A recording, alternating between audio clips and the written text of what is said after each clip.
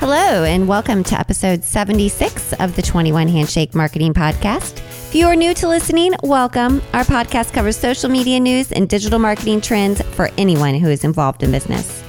Whether you are in B2B or B2C, whether you're on the marketing or the sales team, we go over tips, trends, and we leave you with some actionable items to apply or think about. First off, if you're new, I'm Sarah, account manager here at 21 Handshake. I'm Ashley, also an account manager. My name is Alex. I'm a creative manager in charge of photo and video content. If you followed our last few episodes, you know we are talking about our new digital marketing process, and we are breaking it down into 9 action-filled steps. If you haven't listened to those episodes yet, here's the Cliff Note version, and I'm going to go through this quickly. So go back and listen to those past episodes. Episode 68, we made the debut of our digital marketing solution and gave a very broad overview of the 9-step roadmap that will lead your business to market authority. Episode 69, we dove deep into each step, starting with the first one, being market research. Episode 70, we talked about brand story and how and why a business needs a brand story.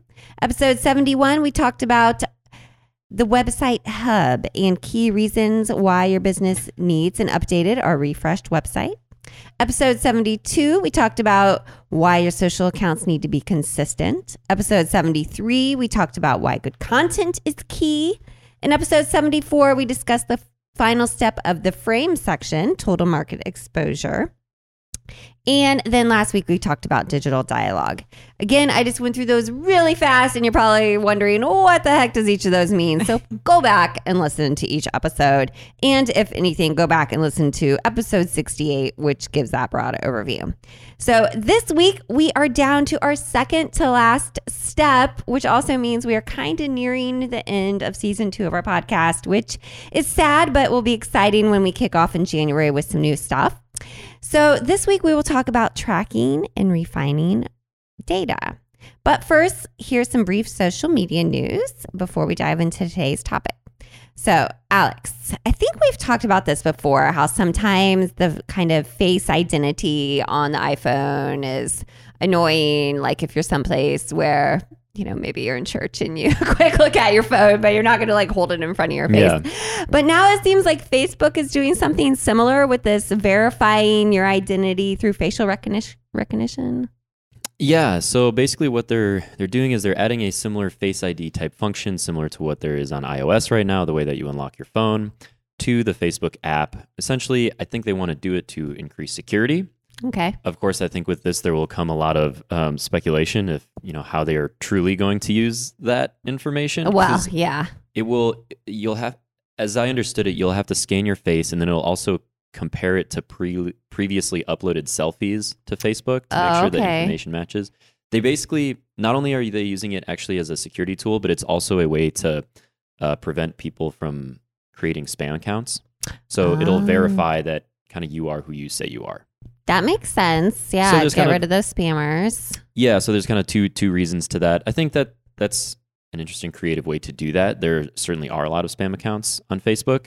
Mm-hmm. I would be curious, and I don't know if they could do that for Instagram. I don't know if that would be more difficult, but I encounter even more spam accounts on Instagram. Yeah.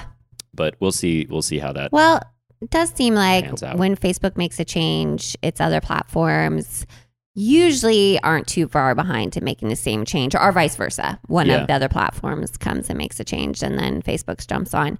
So yeah, that will be interesting. Of course, caveat there will be they probably will start using that for any type of advertising targeting as well, but they already were. So no surprise. All right. So Ashley, this caught my attention as well. A new report looks at the rise of virtual influencers on Instagram. That was a bit confusing to me. Can you tell me about that? Yeah. So this article is actually super fascinating and kind of feels like straight out of a movie. But apparently there are virtual influencers, which are essentially virtually created people who have their own Instagram accounts. So not real people. Okay. But real people have created these personas and images of people. And apparently they're really popular. In fact, they're getting almost 3 times more engagement than the average influencer. Wow. Which is mind blowing. Like, especially because we've talked so much about like the power of influencers and that appeal of a very like humanistic, like relatable, like a source of information, I guess. So the fact that these virtual influencers are getting a lot more engagement is really surprising to me. Right. And as well as like the person who's managing the virtual influencer, like, is that part of their personality coming through? Do they have a clash of personalities? You know, what do you call that when you have multiple personalities? So we'll link this article in the show notes. It's from Social Media Today, which we think is a reputable source. We, pull articles from that all the time. But they're saying that the appeal to them is that the virtual influencers are unpaid, unbiased, available 24/7, evidently very popular, which is I don't know how true that is, right? Because like a real person has to create the person. And then they go on to say that building realistic 3D models is expensive, more expensive than simply using real influencers. So, somebody's got to be getting paid. So exactly, someone has got to be paid in order to create these like virtual influencers. So it's a little unclear like how the future of this will look. Are they like here to stay? Is this going to be a really big part of influencer marketing, or is this kind of just like a fad? They're saying as technology advances, it will become more affordable to create them. Therefore, this is why, we're telling you is that businesses might start utilizing them as well. So there's a lot that goes into this. They'll have to create new regulations for advertising with these like virtual influencers. So it's a very new trend, but something to keep an eye on. Right. Yeah, I would imagine just, thinking about, we had talked a while back about how Adobe is coming out with being able to spot like fake photos and stuff, and what makes this different than fake photos. So this whole topic's interesting. The report's interesting. We'll link it in the show notes. And actually talking about reporting loosely, very loosely, brings us to today's topic, which is about reporting and data and how to use data to refine your digital marketing strategy. So if you are into influencers, maybe you want to look into a virtual influencer. But so why is it important to track data? Like I mentioned before, this is our second to last step in our digital marketing solution. And we kind of put it here because all the other steps lead up to this reporting, like you're laying the foundation to set this all in place to get to this reporting thing. So at the most basic, if you don't know where you have been, how will you know where you are going? And so that is why we track the data. So if you don't know what's working or not working, how can you improve it or even just stay the same if it is working? The data tells you, and that's the great thing about digital marketing, which is missing in a lot of, outbound marketing, as it's called, like TV maybe, or billboards. You don't know if those are effective unless you're really great at like customer service surveys or something, and people actually tell you that stuff. The great thing about digital marketing is that all the analytics are there online. You just have to be able to know how to read them and how to interpret them. They can tell you a lot about behavior patterns, user experience, messaging, and just a whole heck of a lot more. It can, again, help you determine what's working and what might be missing the mark, and allows you to adjust your strategy accordingly so you can continue to improve. And again, I love that about digital marketing, that you can see that data up front and it can help you influence your decisions.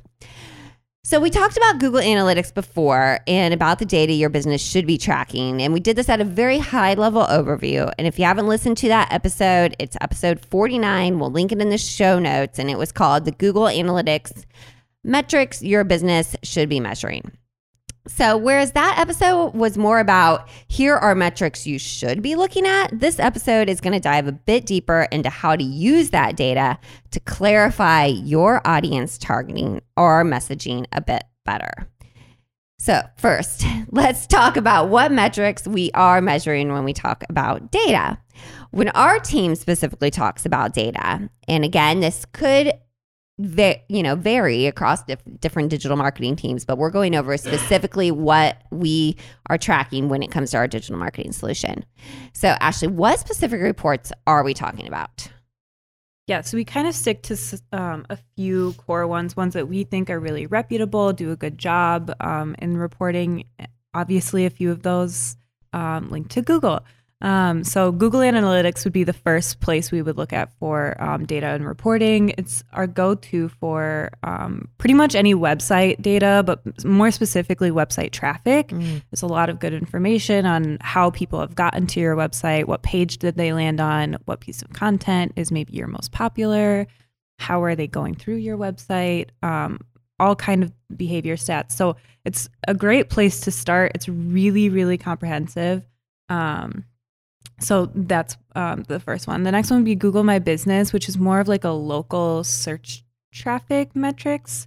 How many people have seen your business when they're looking on maps?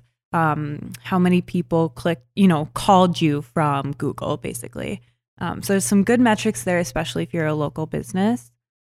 Social media platforms, you can do this a few ways. If you have a social media management system, like we've mentioned a lot on the podcast, we use Sprout Social. They have a reporting software that tells us, it kind of pulls together all of the social media profiles we use, pulls data into one big report. But you can also go into each platform, and they do have, as long as you're a business account, metrics for your business account. But I will say they kind of like vary, and some of them are better than others. Yeah, totally. And then the last one that we like to use is SpyFu, and that's for search engine optimization. It's great for looking at keywords, not only for your business, but also maybe what your competitors are using. It'll do a really good job of showing what market share you have compared to businesses like you on Google, and a great tool to kind of put together an SEO strategy.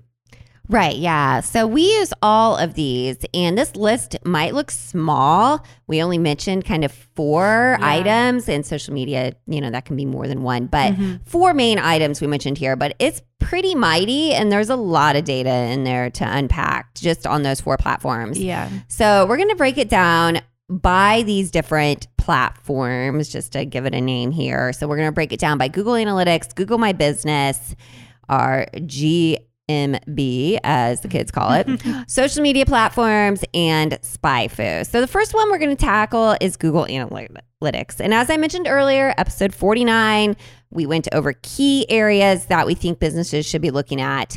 We totally talked about each 10 measures that businesses should track. So go back and look at or listen to that episode or read it, whatever your preference. We have it on the website as well. We'll link that all in the show notes.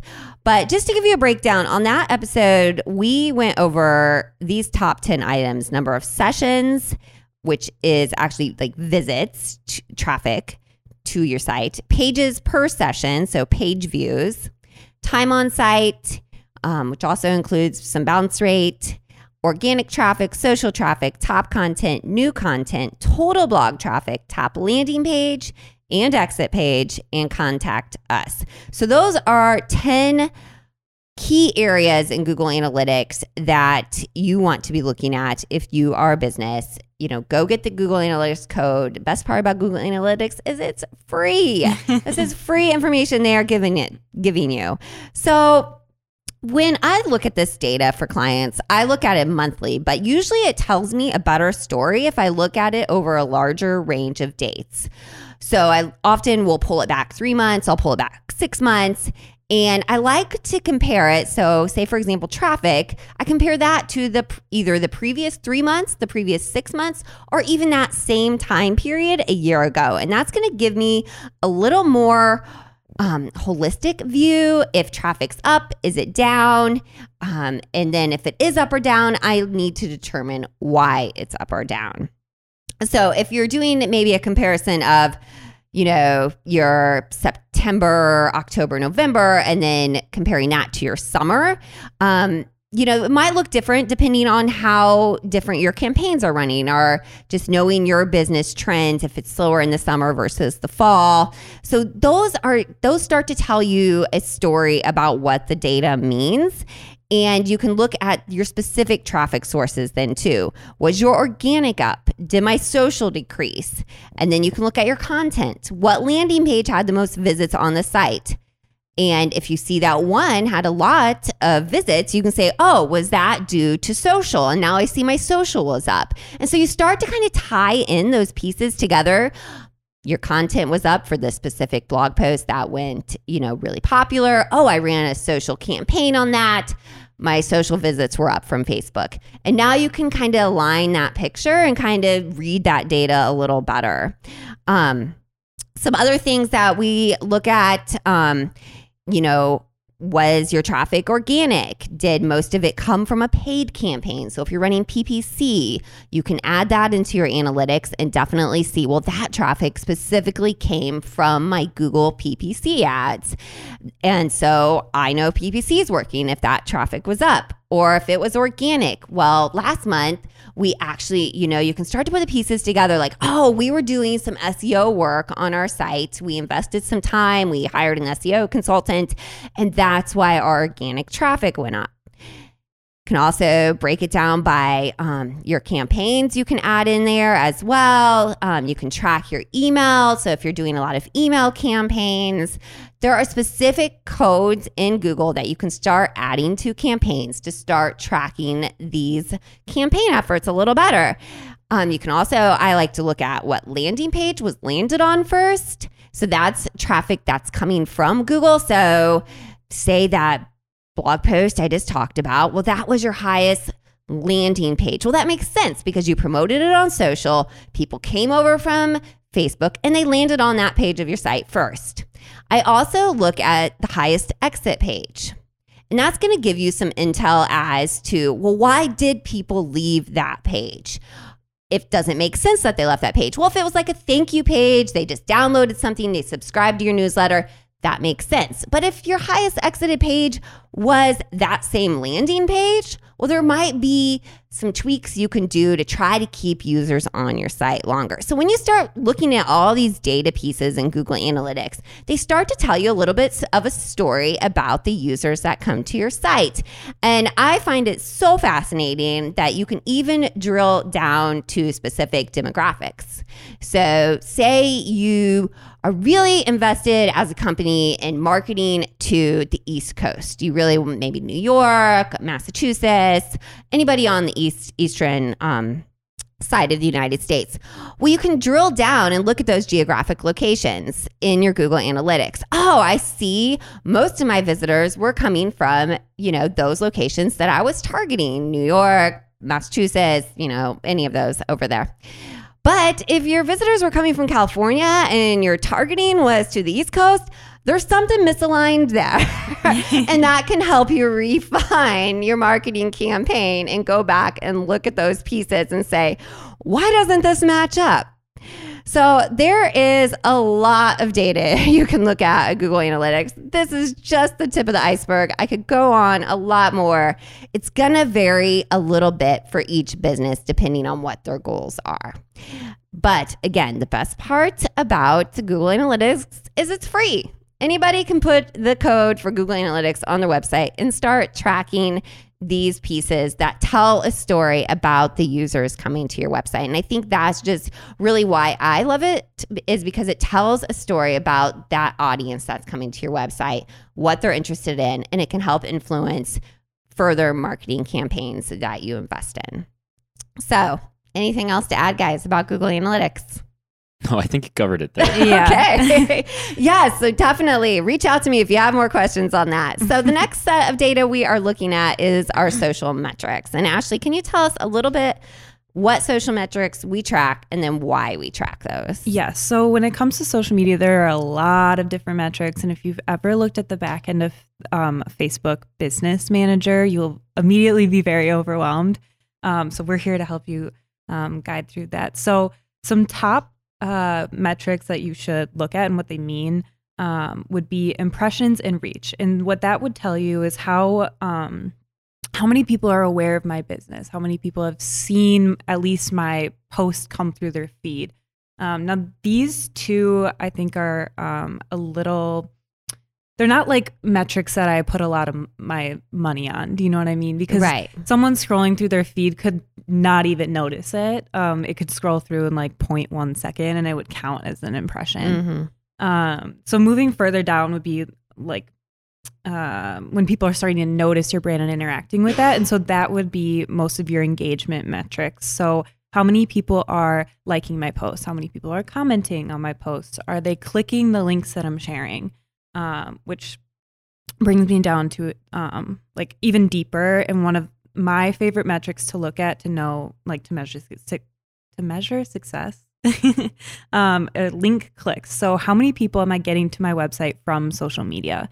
And that's one of the most powerful tools I think social media can do for a business is bring people to your website.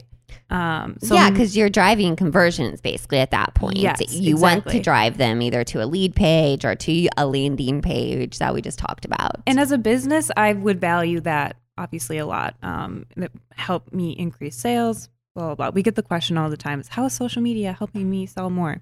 Well, and especially I think in the B2B environment. On B2C, you might be actually selling maybe on social. On social. But for B2B, that's important to drive them back to your website for more deeper information. Yeah, I'm glad you said that because it's very true. And then even deeper, more valuable metrics would be earned mentions. So say someone is reviewing your product without you even having to ask. That's an amazing metric to have and one that's really impressive. Definitely. And then the last would be social user-generated content or positive word of mouth. And those, kind of intertwine with the last one. But, engagement that you aren't asking for, other people are just soliciting, especially positive reviews. Pictures of your product, them out using your product. It can go both ways, unfortunately. We talked about that pizza example, a few weeks back, how that can be something that you don't want to happen because your customer care was not up there. So that's something to be mindful as well when you're looking at it. It's like, is this advocacy good or is it bad? And if it's bad, what do I need to change? If it's good, how do we keep the ball rolling? Yeah, that's very true. If you want to hear a really horrible example of user-generated content, go listen to our last podcast episode. But then on the other hand, that was not our client. No, it wasn't. We would advise them really differently. But we do have a roofing client, and their roofing community loves to showcase pictures and send it to us and tag us on social media. And I just advocate for us like, hey, we're roofers. We're using this product. We like it. And then, we in turn say, hey, can we broadcast this even further? Maybe put it on some channels that you didn't post it on. And that's got to be like one of the biggest compliments when your customer loves your product so much that they want to share it with everyone that they know. Like, that has to be the best piece of content you can get. It really is, because then it goes beyond, you're touting your product, someone else is, and that's just a lot more valuable. So those are, in a nutshell, the social metrics. We will post more about this and this cool map that we found as well that breaks it down into buyer's journey as well and how each metric fits into your customer's buyer journey. We'll post that in the show notes because it's definitely worth taking a look. So our next data metric that we look at, and actually this is a lot of metrics into one, but it's a reporting system that we use, and it's a paid platform called SpyFu. There are a few other platforms out there that are similar, SEMrush, if you've heard of that, I think Ahrefs, a couple other platforms that are very similar to this, and this is an SEO platform. It's an SEO and PPC keyword research, keyword ranking. It talks about values of clicks. It gives a nice domain overview, which is, just a really good overview of, what keywords am I ranking for if I didn't know. And that's all kind of organic SEO that it kind of looks at. So you can see different keyword ranking graphs. You can check out your fluctuations of keywords, and you can set that over years or months, depending how long your domain's been around. You can analyze search engine result pages and just see the domain value, domain strength, number of clicks of domains that they are estimated to have. You can run backlink reports, and really the spy part of SpyFu is that you can see how your competitors are ranking and what they are ranking for. So we like to use that just to see how we can outrank them, basically. Everybody wants to be on the first page of search engine results, and SpyFu helps us look at those results and see how we can do better, which is amazing. We also use it for PPC ad comparisons. So if a client of ours, they're in that phase of running the social ads and we want to check out what their competitors are doing, it gives us actually their exact ads that they've ran on PPC, the words they've used and anything like that. And we can see, how can we kind of beat that ad in the algorithm? Or how can we write copy that's more compelling than that ad? So in a nutshell, it's a very nifty reporting system that allows us to find websites that are trying to rank for the same keywords as you might want to rank for. So I think it's one of the best tools we've had in terms of building a successful SEO strategy for our clients. It's one of the biggest, best tools that we've found. Sarah, Definitely. Would you say it's kind of your secret weapon? Yeah. Yeah, I would say that. I would say it's kind of a secret back pocket weapon here that we pull out when we are like, let's see how we can rank a little better in Google here. So our next one is Google My Business, and this will be the last one that we talk about today. And we'll talk about how Google My Business Insights can give you a behind the scenes look at how your customers interact with your Google My Business listing.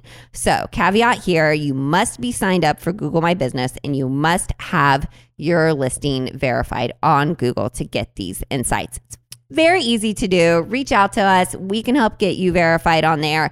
And that's another key there. You have to be verified on your listing for you to get these insights. So, it's very easy to do, but this is your listing. When someone specifically looks up 21 Handshake, our listing pops up, has the address and anything else we've put on our listing. So Alex, can you explain a little bit more about how we use Google My Business Insights to give us a little bit more data to look at? Yeah, so like Sarah said, the Google My Business is what shows up when somebody searches your business either directly or looks or searches, for example, on Google Maps, restaurants near me, business X type of business near me, or open now, etc.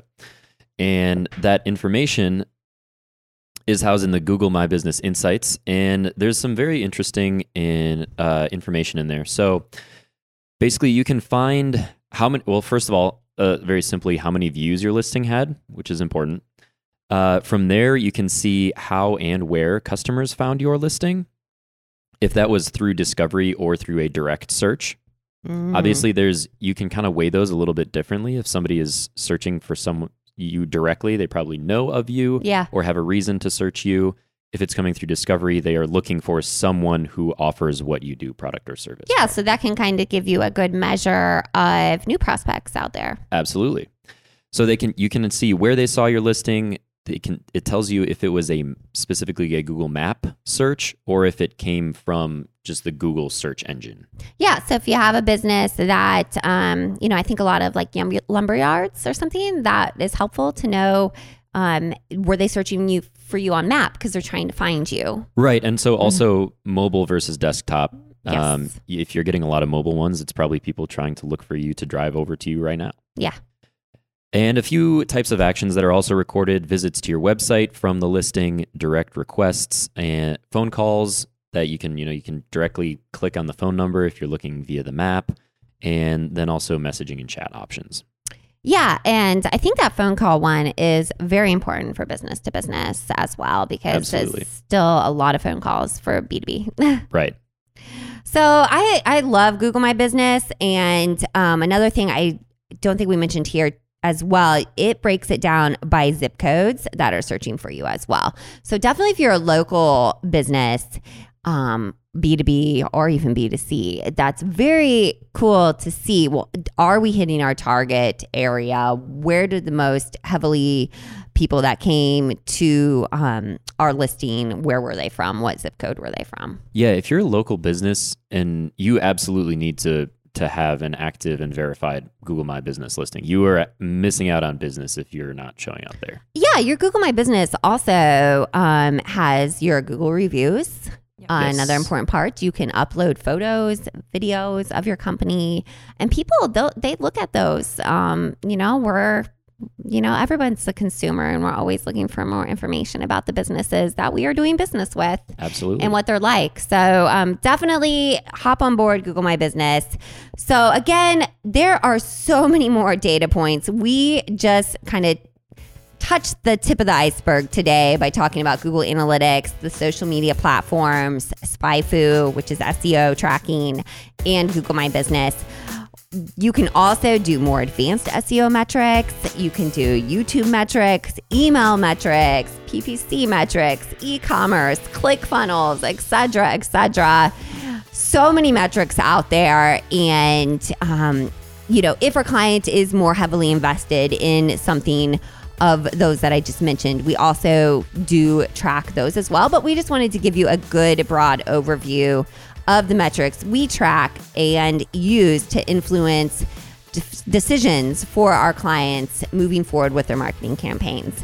And as we head into 2020, it's so important to know your goals of what you will measure, how you will do it, what success looks like on all your digital marketing channels. And we need to remember that it's just not looking at that data, but it's also interpreting it. A big part of this is laying the foundation and framework for your strategy, which we talk about in steps 1 through 7. So when you get to this 8th step of data, it's just refining and clarifying your message and seeing what works. So definitely data is huge. Definitely reporting is huge. It's a big part of what we do and how it determines, the goals and metrics of what we're measuring for our clients. So we keep talking about the 9-step process because we love to help businesses gain more traction online with ads, their content, and more. We have a free webinar that goes over all of the 9 steps of the digital marketing program, which we keep talking about here. And it includes bonus content for each step that you can put into action right away. So definitely go check that out. It's at bit.ly/21 handshake 9-step. That's bit.ly, bit.ly/21 handshake 9-step, all lowercase. So check that out. It's definitely going to give you a really good picture of what the 9-step digital marketing solution is and how it can help your business be more digitally authoritative in 2020. So we'll link all of that in our show notes. And now, did you like this episode?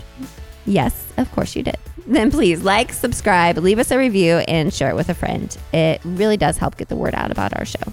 Until next time.